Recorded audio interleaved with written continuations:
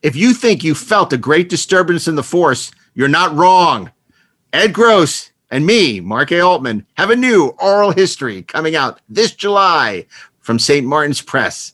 It's Secrets of the Force, the complete, uncensored, unauthorized oral history of the Star Wars saga.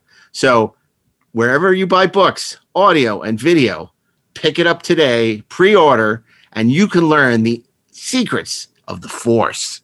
And don't miss our oral history of Star Trek in stores now. And of course, nobody does it better. The complete oral history of James Bond in digital, hardcover, paperback, and audio. That is all. If you're a fan of the 430 movie, you'll love Best Movies Never Made, hosted by myself, Josh Miller. And Steven Scarlatta, where we explore some of the greatest movies never made, like E.T. 2, Johnny Quest, Beetlejuice Goes Hawaiian, and Halloween 3D. New episodes available every other Monday, wherever you listen to podcasts. If you like Inglorious Trexperts, you're going to love our new Trexperts Briefing Room, where Darren and myself curate classic episodes of Star Trek with special guests from various Star Trek series talking about the episodes you love. I think that sounds great. I can't wait to do it. Let's go see. What episodes are we doing, Darren? Well, we don't want to give it away. Okay. Well, then you need to watch Trexperts Briefing Room wherever you listen to Inglorious Trexperts and on the new Trexperts Briefing Room podcast feed. Don't miss it. Coming intermittently in the coming weeks. Trexperts Briefing Room. It's what every real Trexpert needs.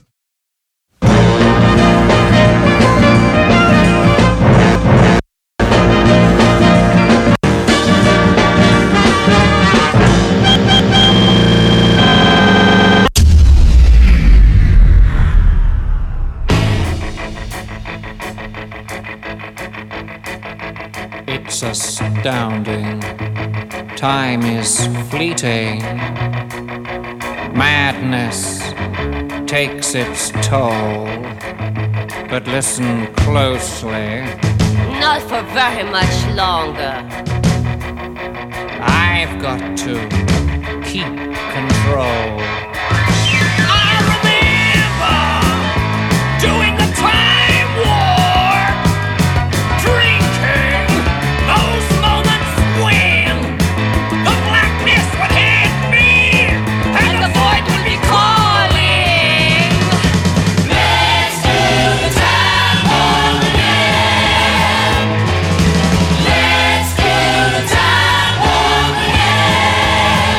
Just a jump to the left.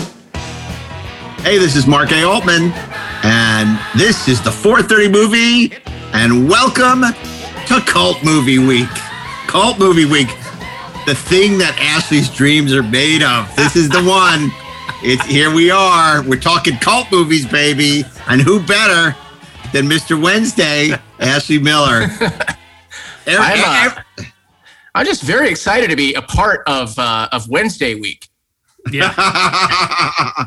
We might as well call it Wednesday week. Indeed. The Ash Wednesday is on. And of course, I'm here with our other 430 movie hosts. On Monday, it's Steve Melching. Kalima! Oh, wrong cult. That's funny. Detner Hotchie's a really small guy. And then on Tuesday, it's Darren Doctorman. Dude, it's a midnight showing. We got to go. We could get totally baked. And as aforementioned before, Wednesday, Ashley Miller. Firewoman, you're to blame. Oh, wait, that's The Cult. That's a band. Sorry. I can't even say she sells Sanctuary now. Okay, on Thursday, it's Mark Altman. Mark A. Altman. Mark A. Altman. So welcome to Cult Movie Week. You know, cult movies, how do we define cult movies, Steve? Well, I was thinking about this. It's a broad category. When I think of a cult movie, I tend to think of a movie that's kind of ahead of its time, that didn't really find a broad audience when it came out, right, but has since developed a passionate following. Often the movies are good. They're ahead of their time because they're just out there. They're very different, or they're really good. But sometimes there are those movies that are like a big swing and a big miss that are like so bad it's good that you just have a good time watching them with a group of people. Like Megaforce? Yeah, sure. We'll find out, won't we? So, when we were growing up, the big cult movie that everyone, was interested in, was talking about, was, of course, Rocky Horror Picture Show, which is a 20th Century Fox movie that, sort of bombed and then found new life in midnight shows across America, but nowhere more famously than the Waverly Theater in Manhattan, where people would go and throw rice at the screen and, basically sing the songs. And it was kind of like the original, sort of cult classic, and it played for years and years and years. I think people might argue with you about the hub of that excitement being the New Art in Los Angeles. Oh no, it was Greenwich Village. That was the center of the action. I think it depends on who you ask. Just like real cults, we have internecine warfare over what's the most righteous and holy. There's a movie on, I think it's Netflix called Midnight Movies or something like that. It's the history of the Midnight Movie, and they cover Rocky Horror. And I think Mark is right. I think the phenom started in New York, but it very quickly started in LA as well. Well, Not surprisingly, Mark also thinks he's right. But I don't know if it was a big hit in Oahu. And would you say that in the 90s, the big midnight film became the Big Lebowski? Is it fair to say, or in the aughts, that the Lebowski has sort of become the midnight movie? I don't know if it's... I don't know if it's a midnight movie. It's definitely a cult movie because it got its following after video release. Yeah, totally. So what do you think is there a new Rocky Horror, or not really? Well, there was. It might be somebody's pick though, so I'm loath to say what it is. Careful about this. But I think there was one that burst onto the scene. I don't know, 5 or 8 years ago that became the new cult phenomenon. I know what you're talking about. Yeah, I think there's probably like a couple of them. One of which I am fairly certain, if our esteemed friend Robert Meyer Burnett were on this podcast, I'm sure I know what he would pick. Live and Die in LA? No. When you, if it comes up, we'll talk about it when we. Yeah, exactly. When we make our pick. I would just add to this that I don't know that a cult movie has to have an enormous fan following. I think that it just needs to have a very passionate fan base that truly believes in it, even if it flies under the radar of everybody else. And I think there are cult movies that everybody knows about, but aren't necessarily fans of. I think if fans constantly mention it, constantly quote from it, constantly hang around with people that like it too, it's a cult movie. Yes. And I think a cult movie doesn't necessarily have to be a midnight movie. I think there might be a little bit of a difference. I think probably most midnight movies, probably all midnight movies are cult movies, but not all cult movies are midnight movies, maybe. If Correct. That makes sense. That makes perfect sense. What was your favorite midnight movie that you've seen, Steve? Oh, gosh. Well, don't say because we got to pick them. The week? Yeah, we got No. Mention our picks. If we say our favorites, then I'm gonna say a movie that was my favorite midnight movie that was already on the show, which is not really a cult movie. Of course, I'm talking about that famous midnight show of Star Trek II: The Wrath of Khan, that in many ways inspired the movie Free Enterprise, another great cult movie. But I that night that we all went and several people were extremely inebriated and almost got kicked out of the theater. Because I remember because there were some people who hadn't seen the movie who were quite irate. I think it was Mojo and Rob who were borderline obnoxious that night, and they were ruining the movie for everyone. But for us it was quite entertaining because of course when you've seen Star Trek II: The Wrath of Khan 500 times conservatively, it's hard to ruin it. When you've lived and loved like Frank has, You know where things are. Yeah, that is very, very, very true. But that was a sort of seminal screening. That was actually in Westwood, but in the movie, it's the Hollywood Galaxy, and they do get kicked out. But in reality, that screening was at the. Steve, you were with us, weren't you? I think so. Yeah. Yeah, and I think Darren, you might have been with us as well. I think I was. I can't remember that far back. It was a long time ago, but it was Westwood. And that was a big screening, a midnight screening. My dream, however, is to do Star Trek V as a midnight screening, and and to do a Rocky Horror version of it. To do live commentary and bring props and stuff. Yeah, exactly. Well, Darren just quoted a movie that I would say is a cult movie, but has crossed over back into the mainstream. Spinal That's a good point. Yeah, was absolutely. not a success when it came out and was kind of this underground cult movie for many years. And then it just suddenly burst out, and now it's something that everyone knows and loves. It's interesting, though, because the cult movies of the 60s and 70s, really became cult movies because they would play theatrically, largely at midnight, but in repertory. Right. Now, because of home video, it's very different. Yeah. The funny thing is the cult movies of the 60s and 70s are kind of crappy. And that's why they were cult movies, because they made an audience on the fringe, right? But I think that a lot of the cult movies that happened later in the 80s and 90s and later were just overlooked because of the machine that is Hollywood not being able to promote them. And not being able to get the audience in first run. Presumably, you are not going to pick Beyond the Valley of the Dolls, then? I don't know why you would assume that. Well, you just said that the cult movies of the 60s and 70s aren't very good, which, of course, I'm not picking these because they're good. Okay, well, I'm very curious to find out what your cult movie picks are. So, as always, on our fantasy theme week, we start on Monday with Steve Melching picking his cult movie.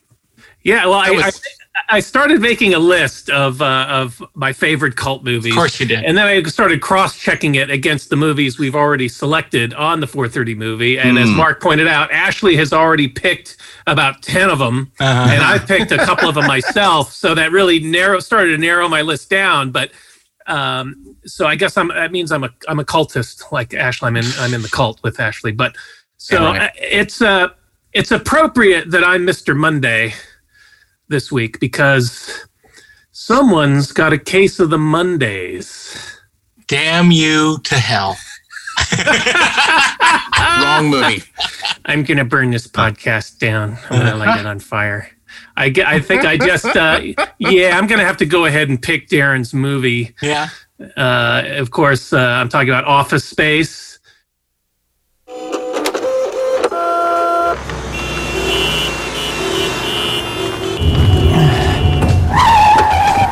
From Mike Judge, creator of Beavis and Butthead and co-creator of King of the Hill, comes a movie about people who go to work.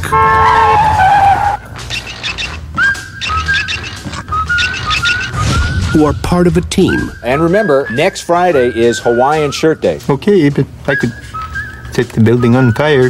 Who respect their boss. We need to talk about your flair. Well, I have 15 pieces on. 15 is the minimum. Brian, for example, has 37 pieces of flair on today. And a terrific smile. And need to escape. I don't like my job, and I don't think I'm gonna go anymore. One of these days, I just kick this piece of... I'm thinking now it might be more fun to just get fired. And I've always wondered what that would take. So, Peter, listen. Well, it looks like you've been missing quite a bit of work lately. Well, I wouldn't say I've been missing it, Bob. That's just a straight shooter with upper management written all over him. We're going to be getting rid of these people here. Mr. Samir, not going to work here anymore anyway. You haven't been showing up and you get to keep your job. Actually, I'm being promoted. Thank you, Bob. This is a suck. They're gonna throw you out on the street so that Bill Lumberg's stock will go up. Ooh, it's completely unfair. Any tech deserves to go down. We're just the guys to do it. Tell me about that virus you're always talking about. The one that could rip off the company for a bunch of money. I'm not going to do anything illegal, Peter. Illegal? Samir, this is America. The worst they're gonna do is they put you in a white-collar minimum security resort for a couple of months. You know they have conjugal visits there? I might be showing her my O face. Oh. They let you have sex with women? They sure do. Okay, I'll do it. Office Space. I know you've been getting pretty depressed about your job and everything, and so I just wanted to tell you, good things can happen in this world. I mean, look at me.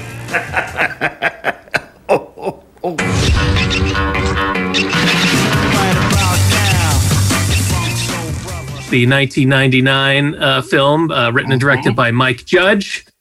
Mike Judge, of course, is someone who had tremendous success and cultural impact on television with things like Beavis and Butthead and King of the Hill and more recently Silicon Valley, but never really had any success in the movie world, although he made a few movies, and I'd say they're probably all cult movies.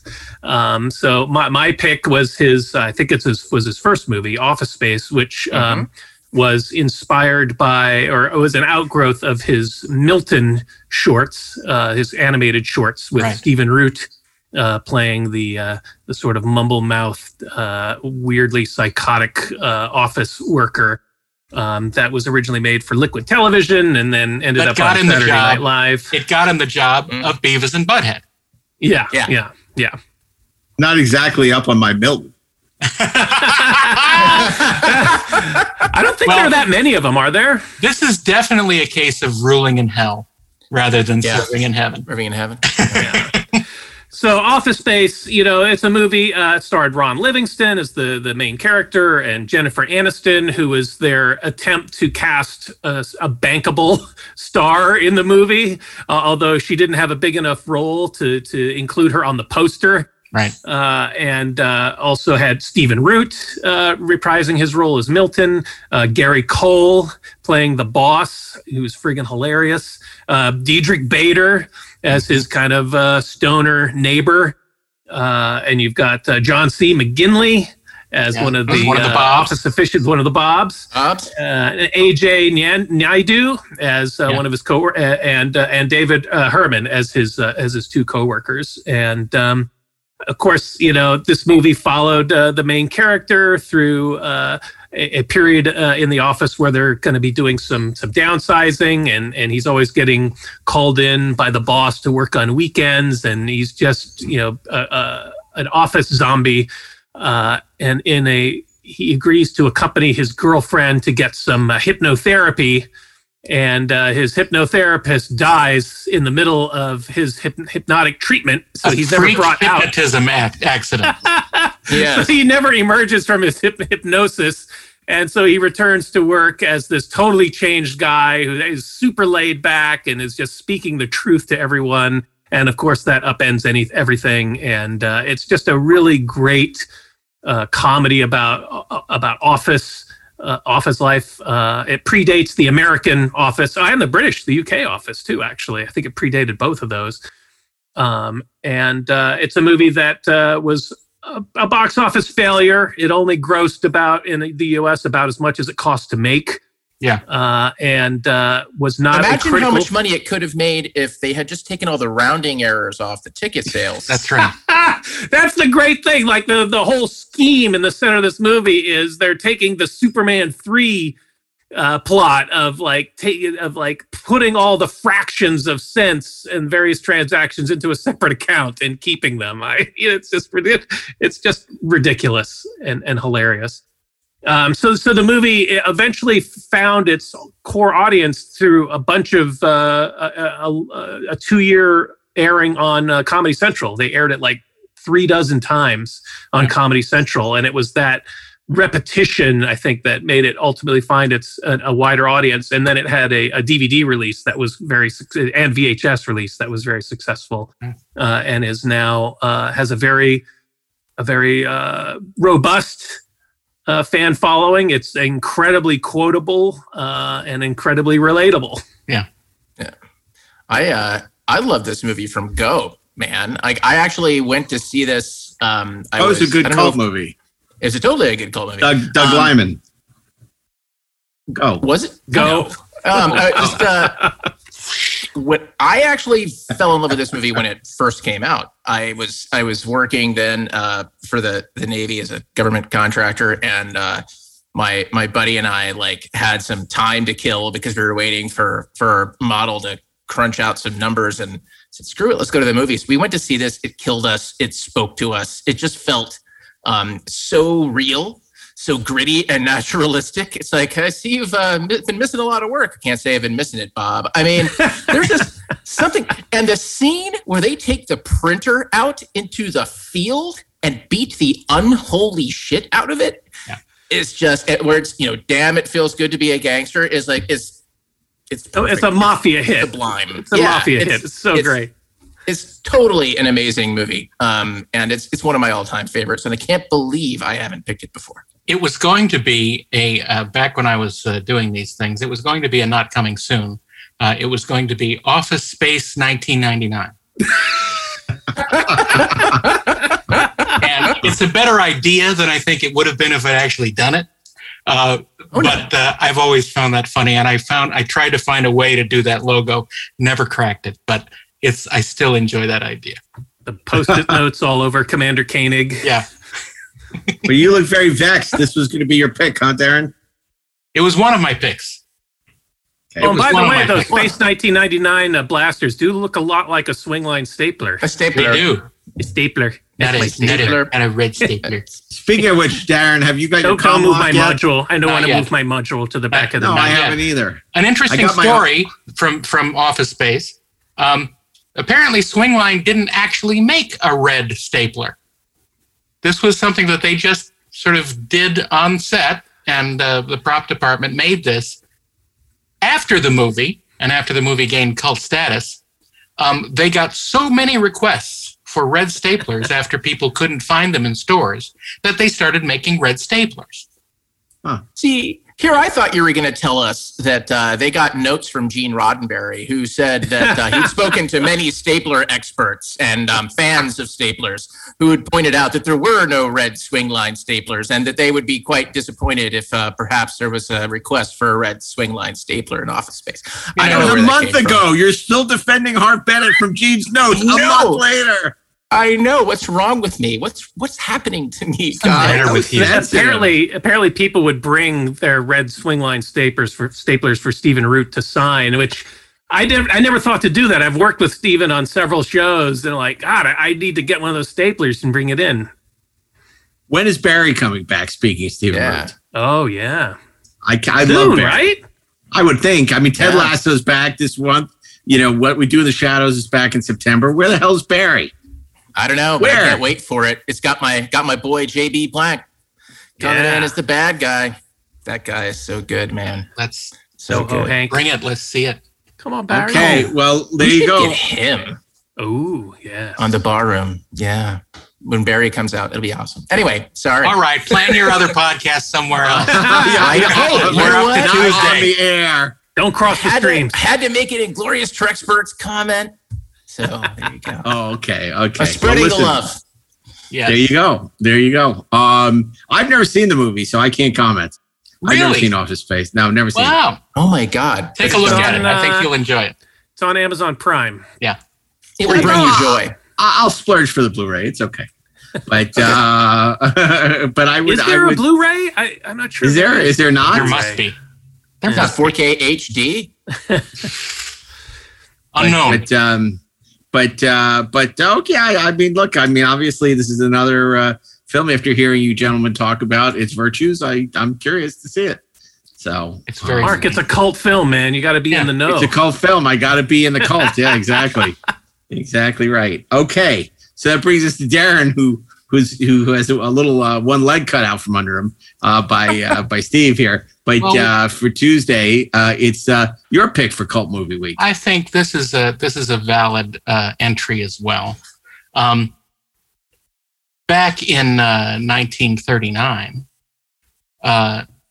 there was a radio broadcast of the War of the Worlds by H.G. Wells that Orson Welles put on his Mercury Theater on the Air, and he told the story of Martians landing in Grover's Mill, New Jersey. What if it wasn't just a hoax? What if it actually happened? That is one of the premises behind The Adventures of Buckaroo Banzai Across the Eighth Dimension. He's a rocker. Doctor. Don't tug on that. You never know what it might be attached to. Inventor. Activate oscillator. He's broken the sound barrier. Philosopher. No matter where you go, there you are. And the only hero. Buckaroo. Buckaroo. Buckaroo. Curse you, Banzai! Who can save us all. Evil! Pure and simple from the 8th dimension! Grab him! Launch thermal pod. Buckaroo Banzai is pure nutty fun. Buckaroo, you forgot your thruster. Why don't you hold on to him for a while? The cult sci-fi classic. Run! In a dimension all its own. Real-life Martians were landing in New Jersey. Holy Toledo! We will fire a portable beam weapon! Vaporize the whole damn planet? If we blow this today, Get him up! there ain't no tomorrow. Left! I said left! This is left! I mean my left! All left! Go your right! Buckaroo, President's calling about is everything okay with the alien space cloud from Planet 10, or should we just go ahead and destroy Russia? Tell him yes on 1 and no on 2. The Adventures of Buckaroo Banzai. Which was yes, destroy Russia or number 2? You suck. You suck. Just because Steve took your pick doesn't mean you need to go pick my pick. Point of order. It was picked. Was it? Already When? been picked. Tell me when. Alien Invasion Week. When was that? Really? Was that in the first season? I think that was the first season. I think that's long enough ago that we can revisit it. No, we got to respect it. We got to respect the Noid. No, go to hell. No. No, dude. It was picked. You got to go to number 3. You got to go to number 3. I don't have a number 3, Mark. You got to go with number 2 I don't pencil? have a number 3. Okay, well. Look, I'm always two happy picks. to talk about Buckaroo Banzai. Because wherever you go, there you are. This is one of the most cultish movies ever made. It's almost as if it was intended to be that from day one. What's the watermelon for? I'll tell you later. You know what, Darren? Is someone out there crying in the dark? And is it you? Yeah. Don't be mean. We don't need to be mean. Sorry. Can't help it. But were you going to pick it? I was going to pick it because I didn't realize you'd been picked before. You know. I was going to pick it. Here you are telling me I have to go to pick number 3. Bite me. That's what I say to that. But I can't pick it either. Russia or the number 2? Okay, I think we got to let Darren pick this. Thank you. Yeah. Didn't Dean Devlin pick it for Alien Invasion Week? Wait, Who yes. did? No, Did he? I forget. I think what happened was I was cleverly supposed to pick Independence Day. Right. And I completely forgot that was what I was supposed to pick. Right. It was like one of those rare moments where it was all canned, where it was all staged, where this was all a lie. No, like, it was that's not true. Capricorn 1 of a 4:30 movie. None of that is true. None of that is true. We assume someone was going to pick. We don't stage Day. picks here. And unless it's the Enterprise and Starship SmackDown. No, we just assumed someone's going to pick Independence Day. It just happens. And then, right. Perhaps I misremember the facts, sir. No, it was Alien Invasion Week in 2018. Yeah, that's a I picked long War of the time ago. Worlds, Darren picked The Arrival. Mark had Invasion of the Body Snatchers. Dean picked Attack the Block. And Ashley picked Buckaroo Banzai. And Sunday was our special presentation. Right. But I don't think we were going in order then. To say, we locked in different order. In fact, it was so long ago on our show, the format had not yet been established. So I think Jeffrey Hunter was on Friday. Yeah, right. I mean, that's how long ago it was. I think that the statute of limitations is completely eliminated in this case. So you would say that. Yes, I would, and so would have you if I had. And he did. If we had let you go to Thursday and picked it. So there we go. Maybe I'll pick it again. Maybe you will. Maybe I'll pick Buckaroo Banzai versus the World Crime League. Right. And really get it ahead of the curve. It's so cultish, it hasn't even been made yet. Director W.D. Rick Richter and Earl Mac Rausch, the writer, combined their forces. I believe they had met at USC Film School. Rick Richter had done he had done a 480 film about apparently this American Indian shooting people with arrows, and people were just showing up dead with arrows in their back. It was extremely odd and a very strange student film to be made. How did that get past the committee? That's what I want. Those were a different time, exactly. And the committee was much younger. They were only in their 70s. So, anyway, this came out in 1984, although I remember it coming out in 1985. I think I heard about it in 1985 because I sure didn't see it first run in the theaters. Because again, the studio had no idea how to market this. The wonderful publicity people at Fox, though, they had an idea, and they had a very sort of subversive, cultish like fan club that they started, the Blue Blazer Regulars, that got sort of underground interest in the film going. But it didn't help. The movie didn't do well in theaters at all. But this is one of those that did get extensive boost from home video, and it has gone through several special editions on Blu-ray and DVD before it. But it's really fascinating. It is sort of a mix of so many genres. If you think about it, your head will spin. Peter Weller plays this sort of adventurer, doctor, brain surgeon, rock musician. He does it all, and apparently he does everything really well. He'll be cutting up some guy's brain in the morning and playing a gig in South Jersey that same night, and it's really very, very odd. And he has a group of helpers with him that he travels with, the Hong Kong Cavaliers, and they're also his band.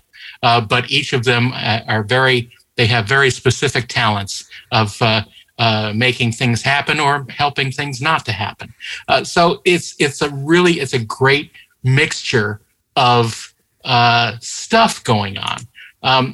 The villain in the movie is played by John Lithgow, Lord John Wharfen, who is a electroid from Planet 10 by way of the eighth dimension, who took over the body of Dr. Emilio Lizardo, who was partners with Buckaroo Banzai's father in developing what later became known as the oscillation overthruster, which is a device that lets people travel through matter and through dimensions. And there was an accident back in the 30s where Dr. Lizardo, half of him visited the eighth dimension and was inhabited by Lord Wharfen. And he, to human beings, he went crazy and was put in the mental asylum. But later, the inhabitants of Planet 10 crashed into Grover's Mill, and they had to find a way to escape. And it took that long for them to get together and sort of amass their capabilities, and Lord Wharfen to take his ultimate station as their leader. Look, it's crazy. And but the character actors in it are so good, even if they're covered in latex. We have Ellen Barkin, who plays Penny Pretty, who looks exactly like Buckaroo Banzai's old girlfriend for some reason. Not covered in latex, but I'm sure she's not covered in latex, but there have been other movies. Jeff Goldblum, who is in this movie somehow, and it's really not explained what he does. He's called New Jersey, but he dresses like a cowboy. There's a lot that is unexplained. We have Christopher Lloyd, who plays John Big Boutte. All of the Lectroids from Planet 10 have the first name John. And they they have very strange last names. This is one way to recognize a Lectroid if you see them listed. Look, it's so much fun. Even Ronald Lacey, who was Tote in Raiders of the Lost Ark, plays the President Widmark, probably named after Richard Widmark. But he's in a traction ring for the entire movie. He's incapacitated, and it's ludicrous, but it's so funny. Anyway, Vincent Schiavelli is in it. He's John O'Connor. He's another Lectroid, and he's sucking on a battery at one point for sustenance. It's crazy. The visual effects are really good for the time. Certainly, Greg Jean built a lot of the alien pods and spaceships, and they're really fascinating designs. Never seen anything like them before or since. And it's a really fun movie. And I don't know if we would want to see a sequel, because I don't think that they could keep up the same sort of energy or wackiness. Maybe, but who knows? But what do you mean we?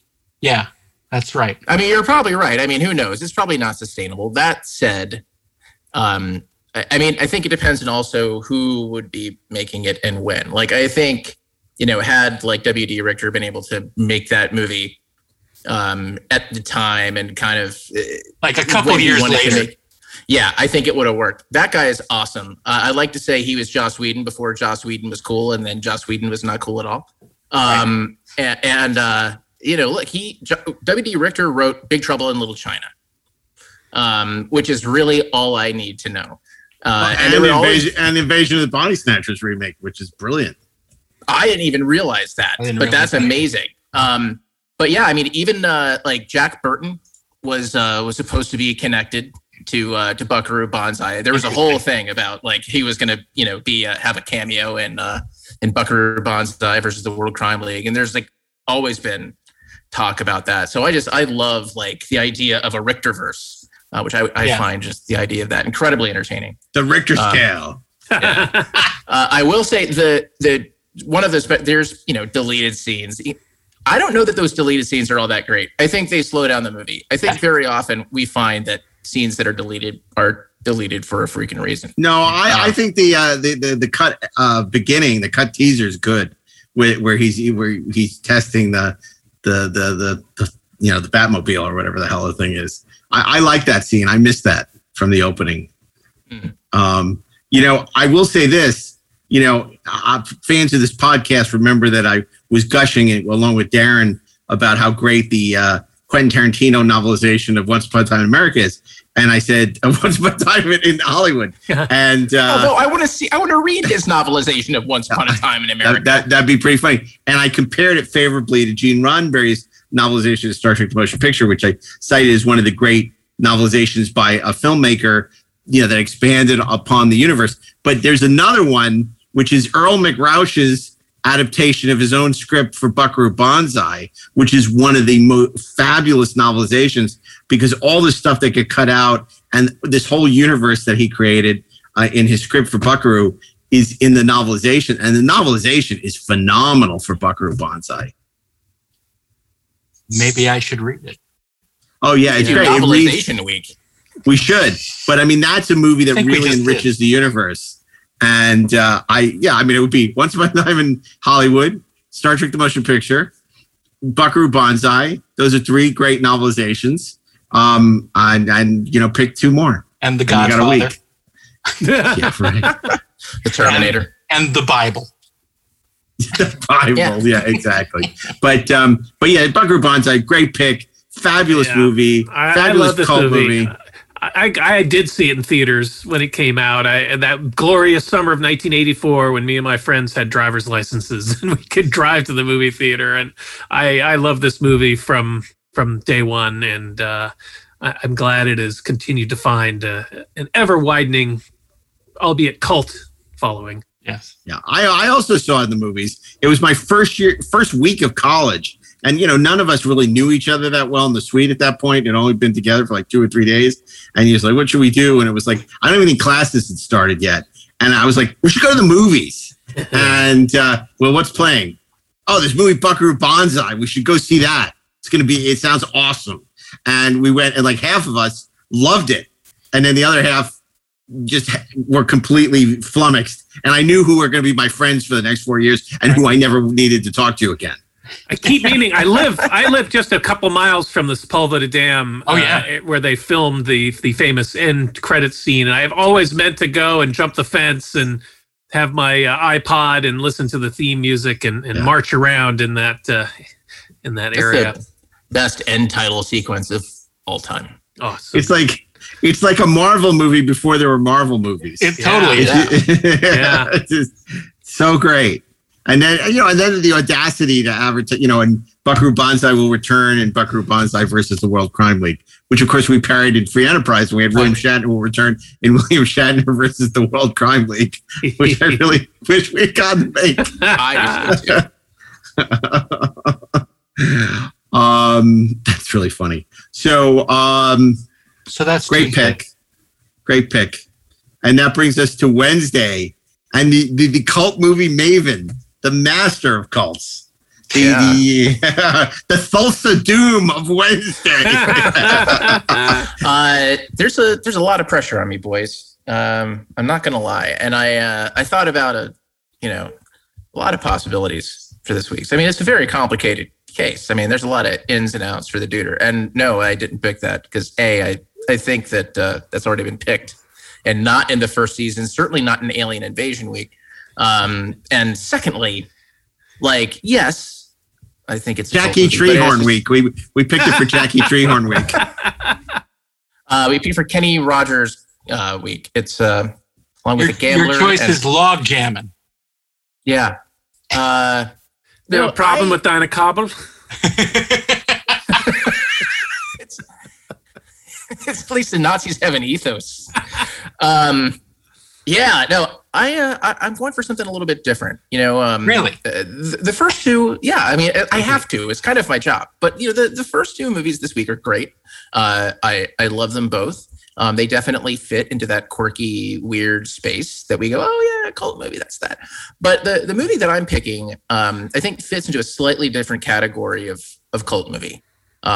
It's a movie that when it came out, I don't think critics really knew what to make of it. And there were a lot of things about the release that I think impacted on that reception initially. I think even among fans. It's a movie that had an extremely foreshortened editing period because the studio Paramount decided that they wanted to move its release up because they had a rather large release coming that year that was going to miss its date. It went from 130 minutes down to 90 minutes to 100 minutes. It lost a lot of material, but it had a terrific cast. And it was the second film from a director who came on the scene with a movie that surprised everyone almost through the virtue of the fact that his first movie didn't suck given the material that it was based on. He went on to direct a lot of movies that did suck. And he is often confused, but not really, or could be confused with a director who vaguely shares his name. I am referring to Paul W.S. Anderson's 1997 horror science fiction thriller, Event Horizon.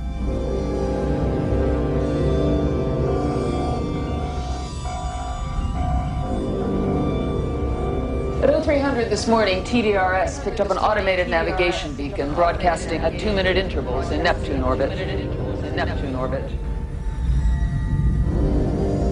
This is incredible. It's the Event Horizon. She's come back. The Event Horizon was the culmination of a secret government project to create a spacecraft capable of faster-than-light flight. The ship doesn't really go faster than light. What it does is it creates a dimensional gateway that allows it to jump instantaneously from one point of the universe to another light years away. Where's she been for the last 7 years, Doctor? That's what we're here to find out. After 7 years in deep space. There were 18 people on board this ship when it disappeared. I want them all accounted for. Opening outer door. It came back, abandoned. Any crew? Negative. This place is a tomb. But it didn't come back alone. Captain Miller! I've got some problems here! This ship has been beyond the boundaries of our universe. Who knows where it's been? And what it's brought back with it. Did you hear that? What is it? The ship is reacting to us and the reactions are getting stronger. What are you telling me? That this ship is alive? I have such wonderful things to show you. Oh my God! It knows my secrets. It knows my fears.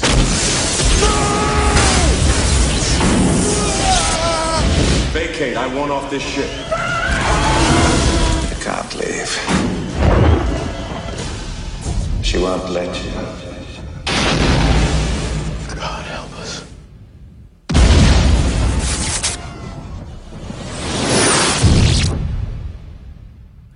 With Lawrence Fishburne, Sam Neill, Kathleen Quinlan, Jolie Richardson, and my buddy Richard T. Jones from Terminator, the Sarah Connor Chronicles.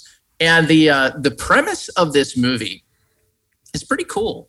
It's a little bit the unholy offspring of Black Hole and Hellraiser, if you can imagine that. It's a rescue ship is basically deployed to bring in a test ship that had been working with faster than light travel and had gone through a whole warp system, and it had come back. It had appeared like in the solar system in orbit of Neptune, just out of nowhere. They thought it had been lost. They deploy the rescue ship. The rescue ship goes aboard, finds like it's an abattoir, and what happened.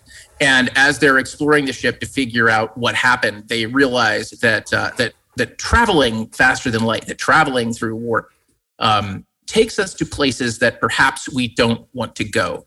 The imagery in this film is startling, shocking, even today. The effects are actually, they hold up quite nicely even after all of this time. The bulk of the material that was cut from that original version that Paul W.S. Anderson put together was actually a lot of things that freaked out Paramount, like blood orgies, and all kinds of things that we saw that were suggesting that the trip through warp space was a trip through hell. But what was left that's really interesting is a movie that is that's quite Lovecraftian, in the sense that it turns on what we think we see versus what we do see. That we can't quite get into the heads of the people that we're experiencing this movie through. It had its fans on its release, but again, it had its detractors because again, nobody knew what to make of it. The movie that it was moved up in the schedule to protect was Titanic. Another movie about a ship full of dead people. Although that moves a lot slower, but it's a very dark, edgy little movie. I'd say it's really more horror than it is science fiction. It holds up quite nicely. I think over time, people kind of came to see it and appreciate it for what it is. There was some movement to kind of go back and kind of find all those deleted scenes, but the reality is all that footage has probably been lost. It was just a movie that was made at the wrong time for doing something like that. But there's a very passionate fan base for this film inside of the horror community.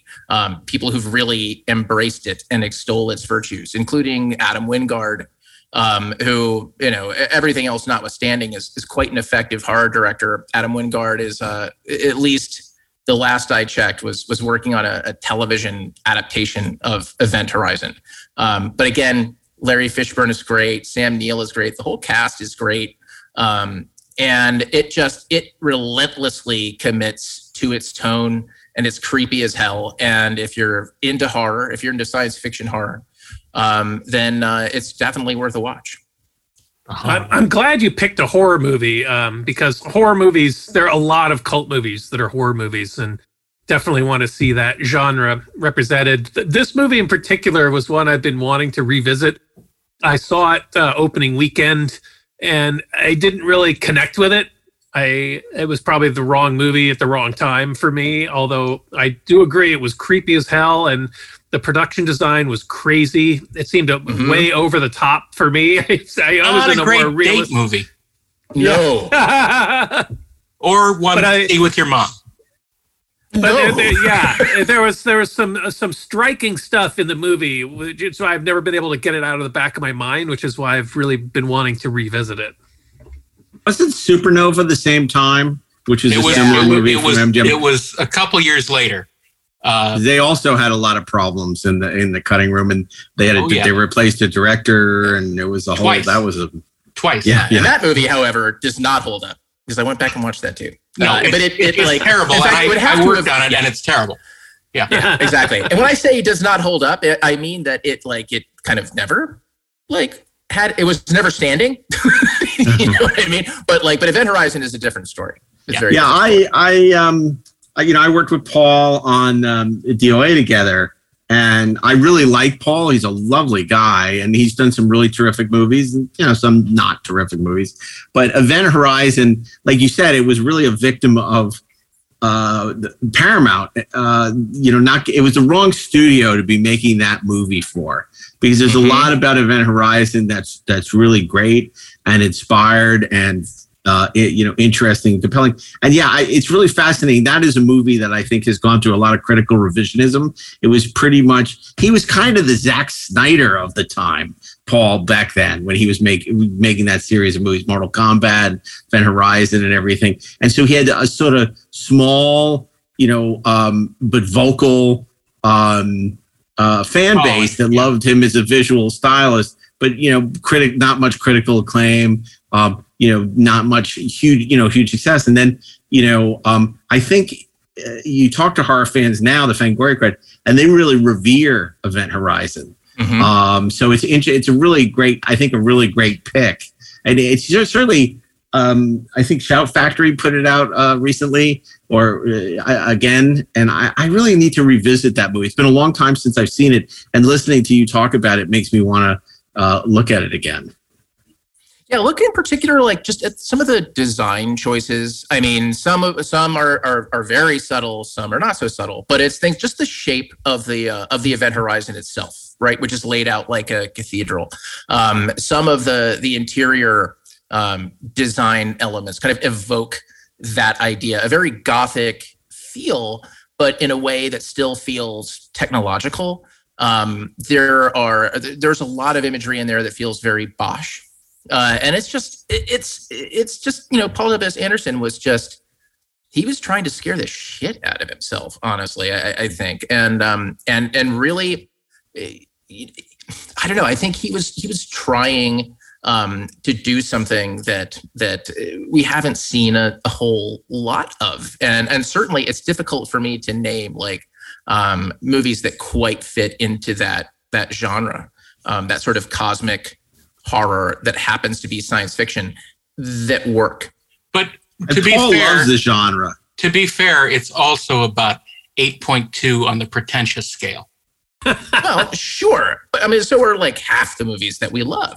But yeah. Not often. Well, I think that's often a mark of the, I mentioned earlier, the big swing and the big miss, a filmmaker with a big vision, unabashedly making something that they think is going to be really great, and that kind of comes through, that crazy passion. Absolutely comes through. Yeah, and it does. So sometimes it just doesn't work. Yeah, because a great example of that is a movie I think we all love that is clearly a big swing and a miss, and yet there's so much. And then maybe this is a pick for Friday, but I think we might have picked it before, Steve. You'll have to tell us. It was David Lynch's Dune. Oh yeah. Oh, I forgot to tell you. That's my pick for Thursday. Oh, no. Actually, you had picked a Buckaroo Banzai, which was going to be my pick, which wouldn't have been eligible anyway. But and had I picked it, nobody would have let me pick it. So yes, we would have. No, I haven't. I have a different pick. But have we picked Dune? Because I think Dune would be a great pick this week. I think we have too. I think it might have been in Guilty Pleasures. No. Or in the Shadow of Star Wars. We have not picked Dune. Okay. Whoa. Well, breaking news. Let's put that aside because I think that would be a great Friday pick. Perhaps we can discuss it. There are other picks, but I'm going to go with my backup for Buckaroo Banzai, which is as you guys know, I've been working on this documentary about 1982, so I've been revisiting a lot of movies from that year, and a film that I haven't really watched since the heyday of the home video era. I used to really love this movie, and I even got the Criterion Blu-ray, but hadn't watched it until recently, is Paul Bartel's Eating Raoul. Meet Paul and Mary Bland. You two live in the building. You must swing, right? Wrong. Good night. We're so lucky to have found each other. A typical American couple. I know. Good night, dear. Sweet dreams. With a typical American dream and typical American problems. You are through at Clay Liquor. Mr. Leach, I'm sure the bank has nothing to worry about. It's going to get everything that's coming to it. The bank wants to see what it's getting into. With the Blands, life was just a rat race. A cartoon mouse. Oh, great. Trigger likes you already. Oh, we like B&D, but we don't like S&M. We met at the A&P. But they found a way to beat it. Until... Mr. Raul Mendoza, como está usted? They met a hot-blooded, emotional, crazy Chicano. I'm a hot-blooded, emotional, crazy Chicano. Eating Raoul. Is it a thriller? Is it a romance? This was very wrong. Is it a tragedy? Excuse me. May I sit down? Is it a comedy? Yes, but not the type you're used to. Eating Raoul, rated R.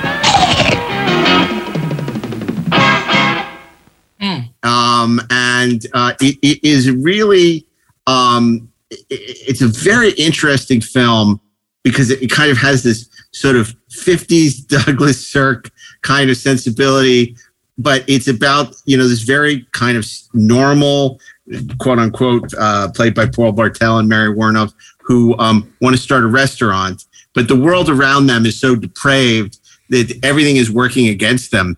And down the hallway, there are a bunch of swingers, and they can't get a break until they find themselves sort of allied with Robert Beltran, of all people, as the titular Raoul, and end up basically, using started killing all these people and using them as cannibalism, using them to create these beautiful meals. And it's so bizarre. But yet, it's in bad taste, but it's in good taste. And it's kind of beautifully shot and very funny and really bizarre. And it was kind of like exactly the sweet spot for what I consider an 80s cult movie. And it was very popular for a while. Now it's sort of fallen off the radar. Like I said, Criterion did a nice version of it a couple of years ago. But for a long time, I think because of distribution and everything else, you couldn't really get your hands on Eating Raoul. It was something that I think during the heyday of HBO, it was on a lot. It was a big favorite of the critics set. Absolutely. And yet, it's interesting because it's sort of one of those films that has not kind of endured. And like I said, I revisited recently. It's also on HBO Max right now. And it's really just a smart, clever, low budget movie that's really funny and has a very distinctive sense of humor, and with a really solid cast, and a lot more life to Robert Beltran than Chakotay, and I really dug it. And it's funny because Robert Beltran is also in the film my wife suggested. I remember before he started the podcast, I said, I don't know what I'm going to pick for Cult Movie Week. She said, you should go with Night of the Comet. And I'm like, that's a really good pick. Maybe I will. And and I was thinking about it, and that made me think, oh, Robert Beltran eating Raoul. So my pick's eating Raoul, but I could have very easily gone with Night of the Comet also, which was a great pick from Naomi. Now, are you sure you don't want to save it for Cannibal Week? Right. No, I don't think we'll be doing Cannibal Week anytime soon. Alive? Eating Cannibal Raoul. Holocaust? Cannibal Holocaust. Oh, what's that one, Darren? You always Silence of the Lambs. Yeah.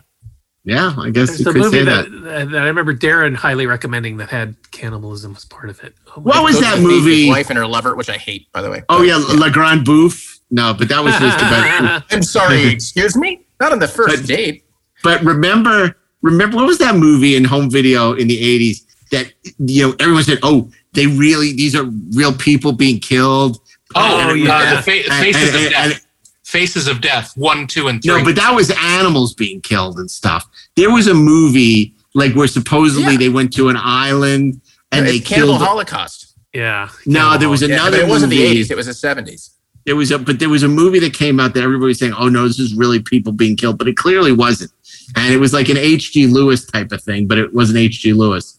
I don't know. Anyway, that to me is what cult movies are all I about. think it's Faces of Death, because that wasn't just animals. Oh, wasn't it? It was not just animals. I mean, that was definitely super culty. Yeah. But there was another thing. I'm trying to remember So what it was. culty and so awful. Not even I can't remember it. recommend Faces of Death. No, it's terrible. It's terrible. We rented a when I was in college. Somebody rented a VHS machine and Faces of Death, and we watched it in the student lounge, and it made me sick to watch. Yeah, no, it was awful. No, I mean, it was. Faces of Death Week next. I thought Ashley to Die Week. I thought Ashley was going to pick Caligula. Texas Chainsaw Massacre. You know what? There was a non-zero chance that I might have picked Caligula. But I didn't. And by the way, no, that's not the one I thought that Rob would pick if he were here on the spot. Oh yeah, what? Tell us. What do you think Rob would have picked? It's honestly I nearly said screw it and picked it myself. Paul Verhoeven's Showgirls. Yeah. That movie has become a huge midnight draw, with but it's something that it's not because people went, oh, critical reappraisal. It's like no. It's just that it was so bad it invited audience participation. Fully acknowledged as crap. That's right. Whereas so many of his movies are actually great, like The Fourth Man and Spanners, and all his Dutch work is so great. Now he has a film at Cannes that's getting a lot of controversy, which I want to see. I never saw Black Book, which I have to see. But and then Flesh and Blood would have been a great pick. Which was a terrific movie that Verhoeven made with Jennifer Jason Leigh and Rutger Hauer that a lot of people haven't seen. It was his first American film, and it barely got released. But it was enough to get him RoboCop. But it's not a good film. I like it. I'm not their only collaboration. It's perfectly fine to like it, and I'm sure it's great. You don't consider it a cult film? No. Oh, I do. I think it has a following. People don't quote it. People don't walk around talking about it. They don't. Okay. Well, then let's talk Friday, because you know what people do quote? You know what people do quote? The 4:30 movie. Wait, no, they quote. They quote. You know what? The Glengarry Leads. You want to win? We want to win a set of steak knives, and it's so funny because this is a movie when it came out did no business, nothing, nada, and over the years, even with this incredible cast directed by James Foley, it's gone on to be one of the most quoted movies, and they're not quoting the play; they're quoting the movie because, of course, the great virtuoso sequence with Alec Baldwin isn't even in the play; it was written for the movie. And that amazing cast with Al Pacino and Jack Lemmon and Kevin Spacey and who else is in that? Because Alan Arkin and Ed Harris. I mean, what an amazing cast! Sign on the line that is dotted. You want to see second prize? Second prize instead of steak knife. Coffees for closers. I mean, what movie that has somebody like Alec Baldwin come in for literally 5-10 minutes? Disappear, and he's more associated with that movie than virtually any other movie, and he's in it for 5 minutes. And it became the basis of one of the most beloved Saturday Night Live parodies of all time when they revisited it in Santa's Workshop. Right. Oh, so funny. So good. That's right up there with the We Need More Cowbell. Yes. Yeah. I am shocked. I'm like you. I am pull shocked. my pants on one leg at a time. Go ahead. I'm sorry. I am shocked that Ashley Miller did not pick Repo Man. You know what? Almost. I thought for sure that was going to be an Ashley Miller pick for Wednesday. Yeah, the only reason I didn't was because, Showgirls was a contender, but also I felt like something like Event Horizon needed a stand-in for like those horror movies that kind of, you go, oh, yeah. You know what I almost picked? But I couldn't find a copy of it to watch. And it's been so long that I really couldn't talk about it with any kind of articulateness. Catherine Bigelow's Strange Days. Oh, yeah. Yeah. It's terrific. I know we've talked about it before on here. I don't know if we've ever picked it for anything. No, we have not. Have you ever jacked in? Have you, punk? There's I mentioned this movie earlier, and I'm going to plug it now. It's called Midnight Movies: From the Margin to the Mainstream. And it's this documentary about several famous midnight cult movies, and in the movie they talk about El Topo, essentially like the first midnight movie, right? Night of the Living Dead, Pink Flamingos. We haven't even gotten into John Waters. There's a huge cult around all the Pink Flamingos, Female Trouble, Crybaby, Serial Mom. I'm not a huge John Waters fan. I got to be honest. It's a little huge John Waters fan. Yeah. I know a lot of people who are. I don't begrudge them, but I'm not personally a huge John Waters fan. And you mentioned Dune. David Lynch has Eraserhead, which is a huge cult. There's a cult around Eraser. I mean, David Lynch is a cult in and of himself. Yeah, exactly. And then you've got stuff, like we've picked before, Heathers and Big Trouble in Little China, Monty Python, Spinal Tap. But so a lot of these horror films, I'm not sure if I consider them cult movies or not, but I guess I would. Something like They Live or They Live, for sure. Reanimator. Yes, for sure. Toxic Avenger. Evil Dead. Reanimator is a good pick, actually. Yeah. Reanimator is a good pick. I hadn't thought of that. I would consider. Also, Blowout is a great horror movie. Yeah. That's a great cult movie. Phantom of the Paradise. Terry Gilliam film, like something like Brazil, I would consider a cult movie. You picked that. I know. You picked Brazil. It's been picked. Yeah. What about Matinee, Joe Dante's film with John Goodman? I think it would be a cult film if anyone actually watched it again.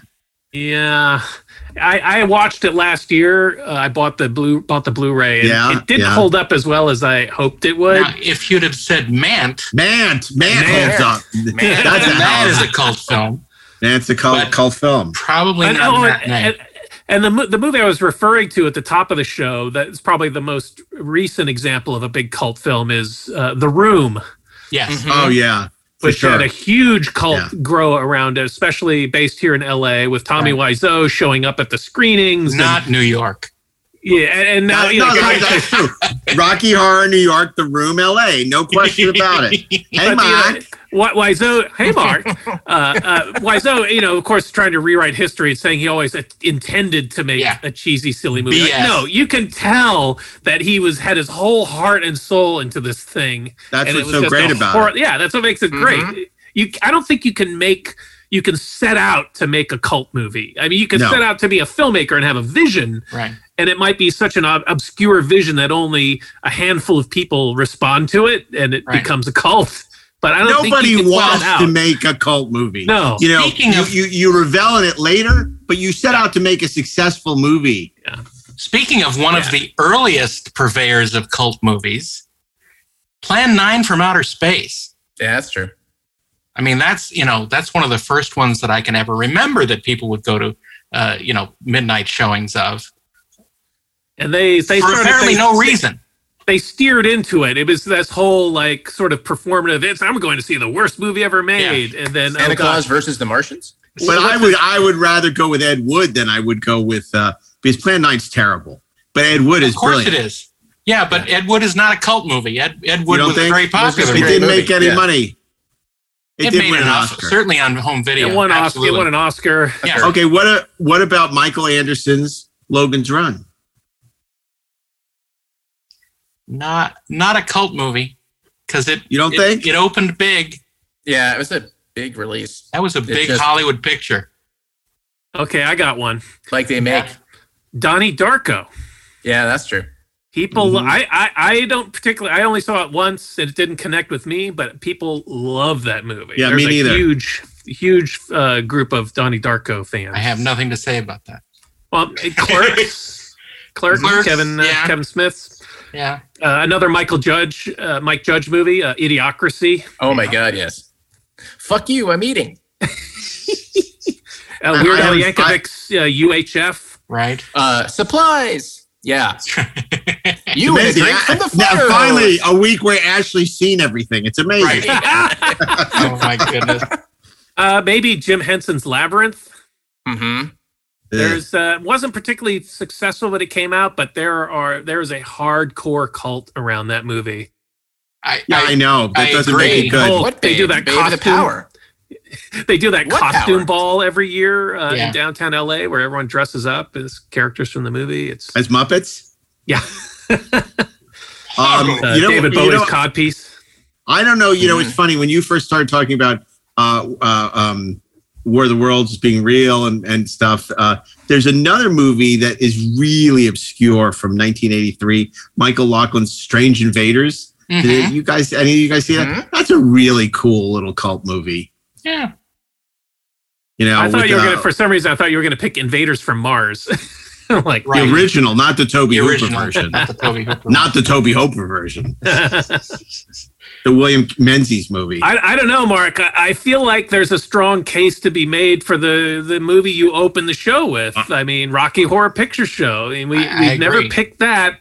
And I'm curious, has everyone here seen it, like at the midnight show? Nope. I've never seen it. I've never seen it. Mr. New York hasn't seen Rocky Horror. I've never seen it. Not even in LA? Wait, no. I've never seen it.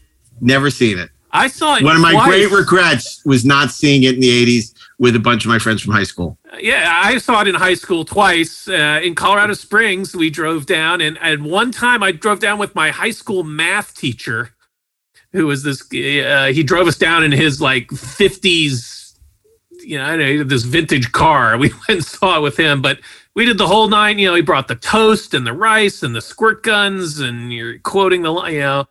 I like the songs. I like Tim Curry, Barry Bostwick.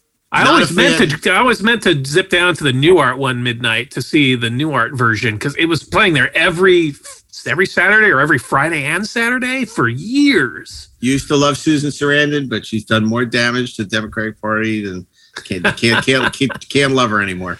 But but I will tell you, Barry Bostwick has done more to damage moviegoers after Megaforce than Megaforce is a great cult movie. No, for fans of Princess Kambata, it is not. These not words. No, you know what? Hey, the good guys always win, even in the 80s. Come on. It's no good. I've never seen Megaforce. Oh my God, I've never it's seen Megaforce. Really? No, I remember the comic book ads. Remember, like for like a year. I'm not going to tell you it's great, but I'm going to tell you it's a movie. No, I just remember seeing it on like the back page of of my comic books. Like for like 6 months, it was like the back page of every Marvel comic book. It makes those flying motorcycles from Galactica 1980 look great. Yeah, I want to make a case for Dune. Before the pandemic, I found this absolutely fascinating. I was doing some stuff with the Cinematheque, and they did a screening of Dune. It sold out in about 5 minutes. There's a whole generation that loves and is obsessed by Dune. A beginning is a very delicate time. Know then that it is the year 10,191. In this time, the most precious substance in the universe is the spice melange. The spice extends life. The spice exists on only one planet in the entire universe. The planet is Arrakis, also known as Dune. You are about to enter a world where the unexpected, many dangers exist on Arrakis. The unknown, an incredible secret has been kept on this planet, and the unbelievable meet. I see two great houses feuding. where kingdoms are built on earth that moves. We have one sign the likes of which even God has never seen.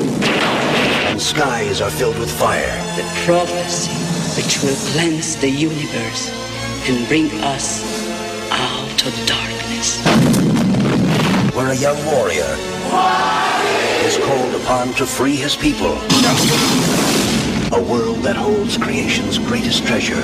He who controls the spice controls the universe. And greatest terrors. A world where the mighty. This is genocide. The deliberate and systematic destruction of all life on Arrakis. The mad. I will kill him! I will love you forever. And the magical. Father, the sleeper has awakened! Will have their final battle. Long live the fighters!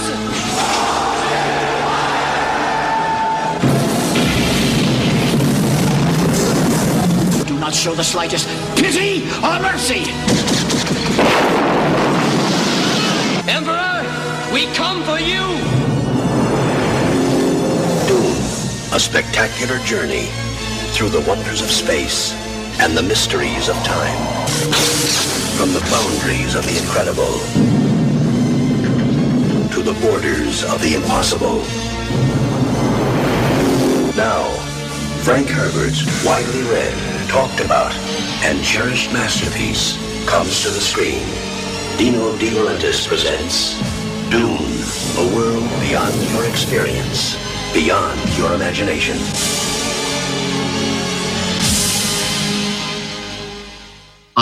It's a movie that I really liked when I saw it, despite the fact that all the reviews and everyone else hated it. I liked it then. I like it now. I think that, the whole story of Dune, the fact that Universal, put out the extended version unapproved by David Lynch, just such a great sort of urban mythology to it. And the fact that Lynch kind of disowns it. It introduced millions to the name Alan Smithy. And what a great cast it has.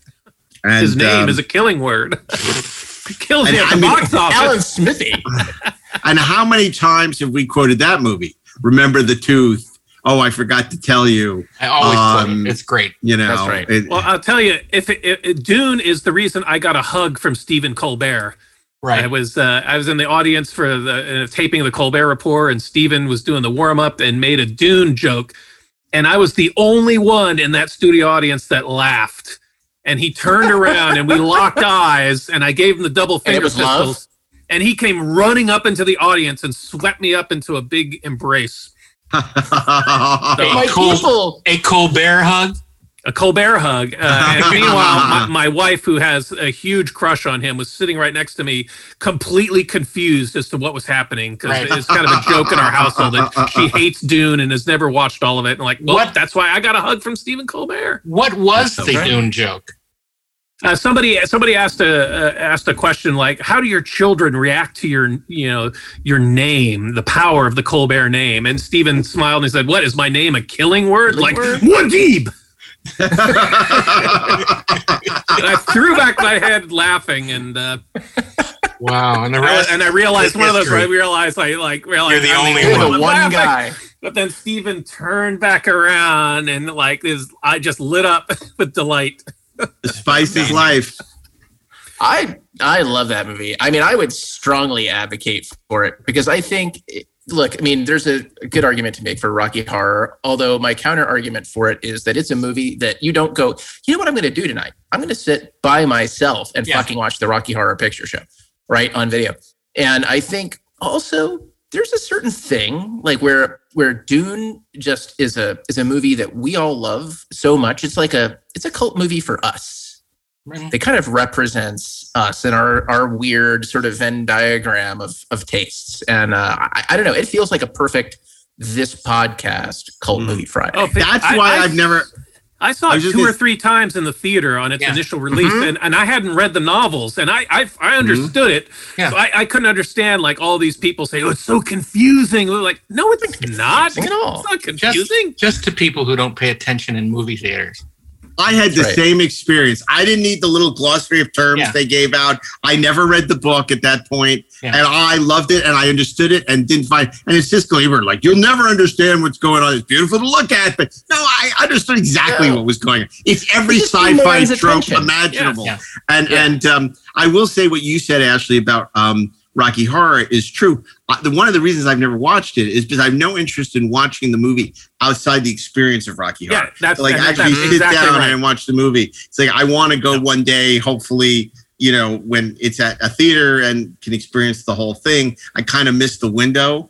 But so maybe our solution is we pick Dune for Friday, and then we say everyone on Saturday night go see the midnight show of Rocky Horror. I love that. I love that. I love that. Or we say Dune Friday night, Friday on 4:30 movie, and then at midnight it's Rocky Horror. There you go. The problem is if you pick Dune for Friday night, it has to go into Saturday morning. That's true. Saturday morning the following week. Yes. That's right. And you can bring your spice and throw it at the screen on Rocky Horror. You were dead. I mean, Patrick Stewart is, Imagine how much cooler the Next Generation would have been if he'd kept that pug. Yeah.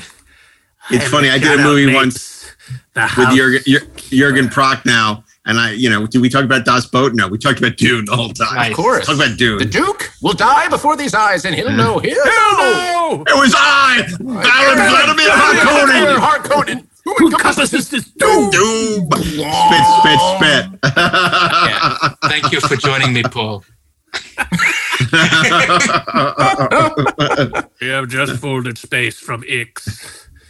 Many machines on Ix. Yes. New machines. Yes. Put your hand in the box. What is inside the box? Pain. Horrible pain. Everyone hides a secret pain. Oh, wrong cult movie. Yeah, everyone. Yeah. I will kill him. Come on, Sting. How could you not in a pick little this movie? bikini? Fade is a Sting in a Speedo. Lovely fade. I see the truth in it. See, we could quote this movie for the next hour. I know. We'll start with Virginia Madsen's narration and just work our way through. Know then that it is the year 10,191. Yes.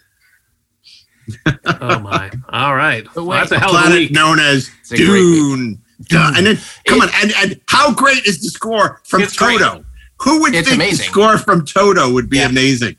Now apparently the lead singer of Toto, I guess, is John Williams' son. So there's all kinds of theories that John Williams had something to do with that score. He did not. But it's such a great score. It's great. It is. It's just got a very particular sound. It's unlike it. It's as if Tangerine Dream had written something really cool. Oh, stop it! Stop it! It's actually. I'll tell you all the ways that it's not like Tangerine Dream. It's. There's synths in it, but the thing that's like very particular about that score is the way that it uses piano. Mm-hmm. And it's very different. Like it's very prominent in the score in a really interesting way. I mean, there's the instrumentation is just very, very different, but at the same time, they kind of bring in the synths as a support. It's incredibly the integration between the synths and orchestra is really good. And it's a nice little electric guitar in there too. Yeah. And how great are the guild navigators? They're so cool. I mean, one of the things we always say, sorry, Darren, that we like about the black hole is the Cygnus, because it's so different than other spaceships. I don't mind the Cygnus. I like the Cygnus. Yeah, so I'm just saying, but I know you don't like when we bring up the black hole. But Dune was great because it had this completely different sci-fi aesthetic that was so uniquely David Lynch. Designed by the great Tony Masters, who was the production designer on 2001: A Space Odyssey. But the mixture of cultures in all the different planets is amazing. Mm-hmm. Totally. Let me just, by the way, I'm sorry, go ahead. I was going to say that I'm glad that, there's the story that David Lynch met with George Lucas about directing Return of the Jedi, and obviously he didn't. And I feel the world is a better place that David Lynch did not pursue that job, or that George didn't pursue David, or however it turned out. And he went on to make Dune instead. Right. Because he gave us Dune. Because and you can read that story and many the more. Ewoks would have been eating humans in David Lynch's which sure. would have been amazing. Yes. I'll also say about the production design that I think, to me, look, there's been a couple of interpretations of Dune on television since then, and you can see in the remake that's coming out, if we really consider it a remake or maybe another attempt, I don't know, but the new make, the visual influence of Lynch's movie is undeniable. Like, it's just undeniable. It feels like it, and I think that it's weirdly for a movie that was such a quote unquote bomb. Like, I think it's visually quite iconic. Like, it's just, you don't forget it. And the trailer for the Denis Villeneuve Dune looks an awful lot like it looks it looks a little bit like it, but it's nowhere near as interesting looking. Well, it's kind of like Gus Van Sant's Psycho. Yeah. Yeah. I mean, the funny thing is they said, this isn't a remake of David Lynch's movie. This is a adaptation of the book. But then you see the trailer and you think, no, this is a remake of the movie. Dude, this stuff is playing exactly the same way, but less interesting. Yeah. Exactly. Mm-hmm. But, look, we'll see when we see the movie. I mean, hopefully, in a couple months. I mean, Villeneuve is a wonderful filmmaker, and hopefully the movies can be spectacular. But, that trailer did it no favors because it really looked like a second-rate David Lynch Dune. Mm-hmm. So, which David Lynch's Dune is a second-rate David Lynch's Dune. So it's all good. Yeah. Well, this was another great week of movies. And to remind our listeners of what those movies were, Steve Melching, Monday. Make sure you got all your flair pinned on when you watch Mike Judge's Office Space. I don't know what that means. Tuesday, Darren Doctorman. Wherever you go, there you are. The Adventures of Buckaroo Banzai, Across the Eighth Dimension. Wednesday, it's Ashley Edward Miller. Paul W.S. Anderson, not to be confused with Paul Thomas Anderson's 1997 science fiction horror classic, Event Horizon. Thursday, it's Paul Bartel's Eating Raoul. And on Friday, David Lynch's Dune, followed on Saturday by a midnight screening of the Rocky Horror Picture Show. You've seen all kinds of movies, but you've never seen anything like the Rocky Horror Picture Show. Let's do the time warp again. Let's do the time warp again. The Rocky Horror Picture Show is wonderfully weird. I'm your new commander. You now are my prisoner. They're probably foreigners with ways different than our own. It's fabulously freaky. It's a trip to transsexual Transylvania. The Rocky Horror Picture Show. From transsexual Transylvania. The story is strange. For tonight is the night that my beautiful creature is destined to be born. The songs are super.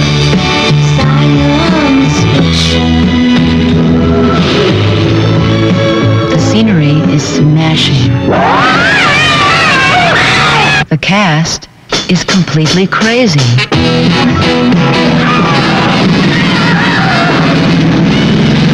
This isn't the Junior Chamber of Commerce, Brad. There's a mad scientist named Frank N. Furter. Come up to the lab and see what's on the slab. And Rocky, his incredible creature.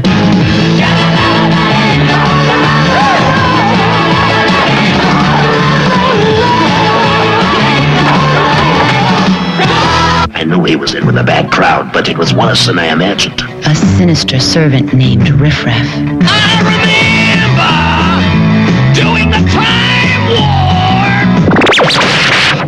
And Brad and Janet. My name's Brad Majors. Just a couple of clean-cut kids. This is my fiancée, Janet Weiss. Touch it, touch it, touch it, touch me. I wanna be dirty. Eddie.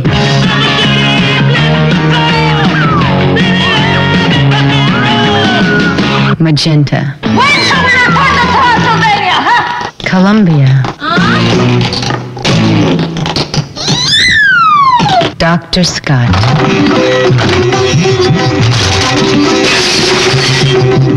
Great Scott! So give yourself over to absolute pleasure.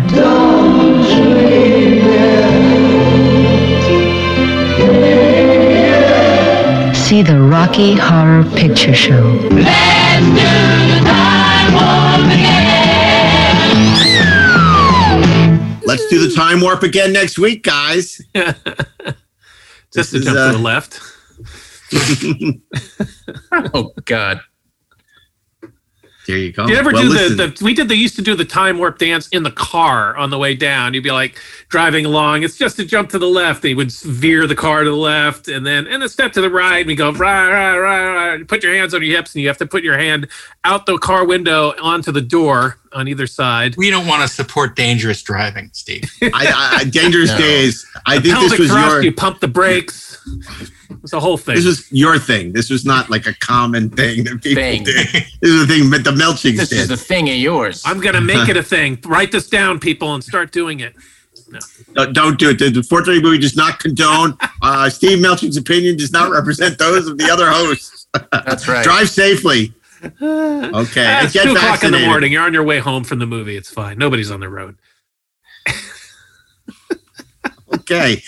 We want to thank our listeners, and we want to encourage you to rate us 5 stars wherever you listen to podcasts. Of course, you can also watch the 430 movie on the Electric Now app. Download that today, the free app, and you can check out our podcast as well as the new Leverage After Show, a video-only podcast, Cartoon Barroom with Steve and Ashley, and Inglorious Trexperts with Darren and myself. You can you can listen to those, watch those on Electric Now. And we want to thank our great sound engineer, Bill Ritter, as well as Mark Rivera, who's been doing such a terrific job with the show. And we appreciate Mark's our biggest fan. He's really enjoying the show, and we're so glad. It's always good to get that feedback before anybody's heard it. Mark's really been encouraging. He is. He's the first listener. He is the Kwisatz Haderach. And also, we want to thank our producers, Natalie Miscali, as well as our associate producers, Peter Holmstrom and Zach Ragetz. And we want to thank you for continuing to support the show, and you can continue to do so on Twitter at the 430 Movie Podcast and Instagram, 430 Movie Podcast, and of course on Facebook as well at the 430 Movie. So follow us wherever you are social. And of course, we are delighted to say that we will be back with another all-new episode of the 430 Movie next week. And until then, Eyewitness News starts now.